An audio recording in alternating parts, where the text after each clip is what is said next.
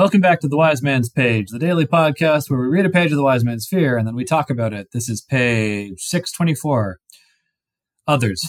As I said, Alvaron would never know the difference, and 4 royals would cover a full term's tuition at the university. After I secured the mayor's lockbox in the bottom of my travel sack, each of us decided what we would scavenge from the bandits' equipment. The tents we left for the same reason we hadn't brought our own in the first place. They were too bulky to carry. We took as much of their food as we could stow, knowing the more we carried, the less we would have to buy. I decided to take one of the bandits' swords. I wouldn't have wasted the money to buy one, since I didn't know how to use it. But if they were free for the taking...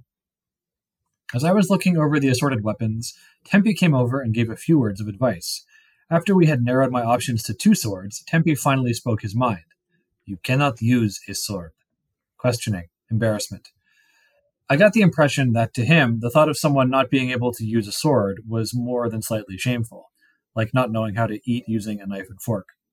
No, I said slowly, but I was hoping you could show me. Tempe stood very still and quiet. I might have taken it for a refusal if I had not come to know him so well. This type of stillness meant he was thinking. Pauses are a key part of Ademic conversation, so I waited patiently. The 2 of us stood quietly for a minute, then 2, then 5, then 10. I fought to stay still and quiet. Perhaps this was a polite refusal. I thought myself terribly savvy, you see. I had known Tempe for nearly a month, learned 1,000 words and 50 pieces of the Adem hand speech. I knew the Adem were not bashful about nudity or touching, and I was beginning to grasp the mystery that was the Lethani. Oh yes, I thought I was terribly clever. Had I truly known anything about the Adem, I never would have dared to ask Tempe such a question. Will you teach me that? He pointed across the camp to where my loot case lay, leaning against a tree. I was caught off guard by the question. I had never tried to teach anyone how to play the lute before. Perhaps Tempe knew this and was implying something similar about himself. I knew he was prone to subtly layered speaking. A fair offer, I nodded. I will try. Tempe nodded and pointed to one of the swords we had been considering. Wear it, but no fighting. With that, he turned and left. At the time, I took this for his natural brevity. That's the page. I'm Nick. I'm Jordana. And Jeremy has returned to the Harpy people, not content to be devoured and reconstituted into a slurry on his previous visit. He has decided to return to finish the job. Oh, I see. It didn't actually happen last time.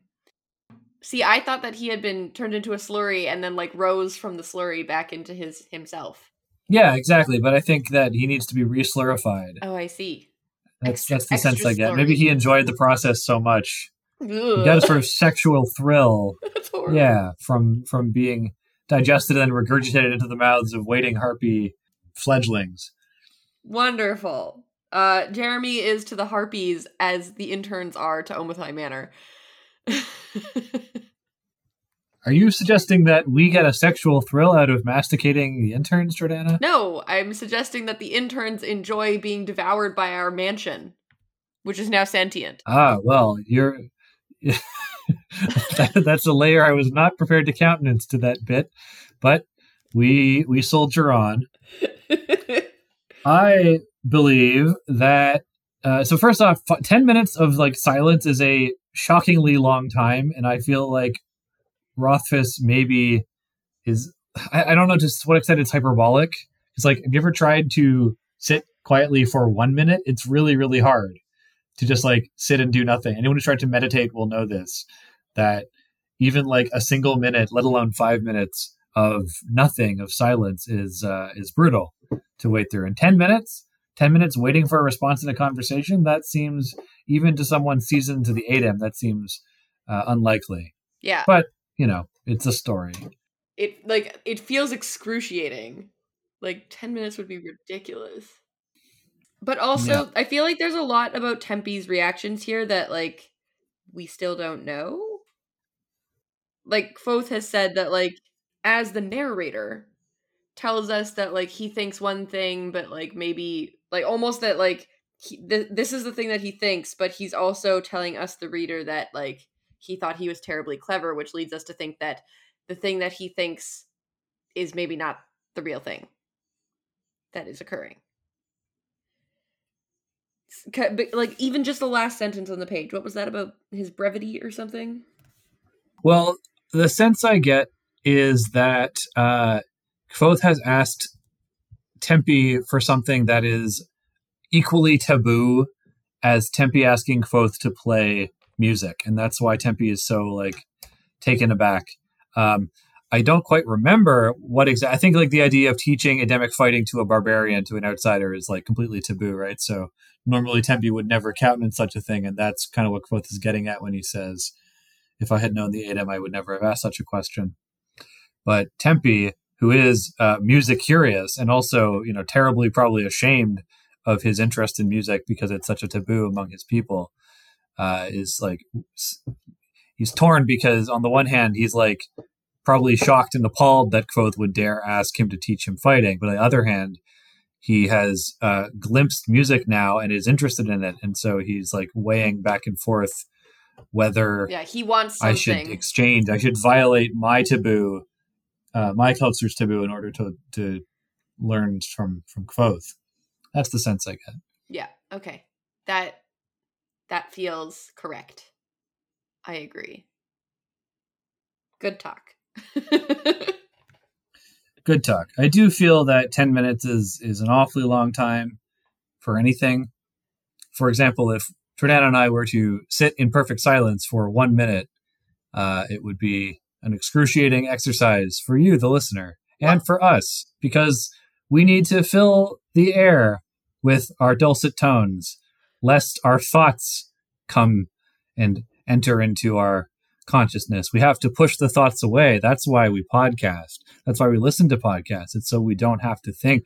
We don't have to spend any time dealing with the innermost turmoils and ennuis that we avoid grappling with. That's why we fill our days with talks about books and movies and Marvel, who's going to play who in the next Marvel movie. It's so we don't think about the really difficult, troubling truths that simmer beneath the surfaces when it comes to being alive and human. I don't know if I like where you're going with this.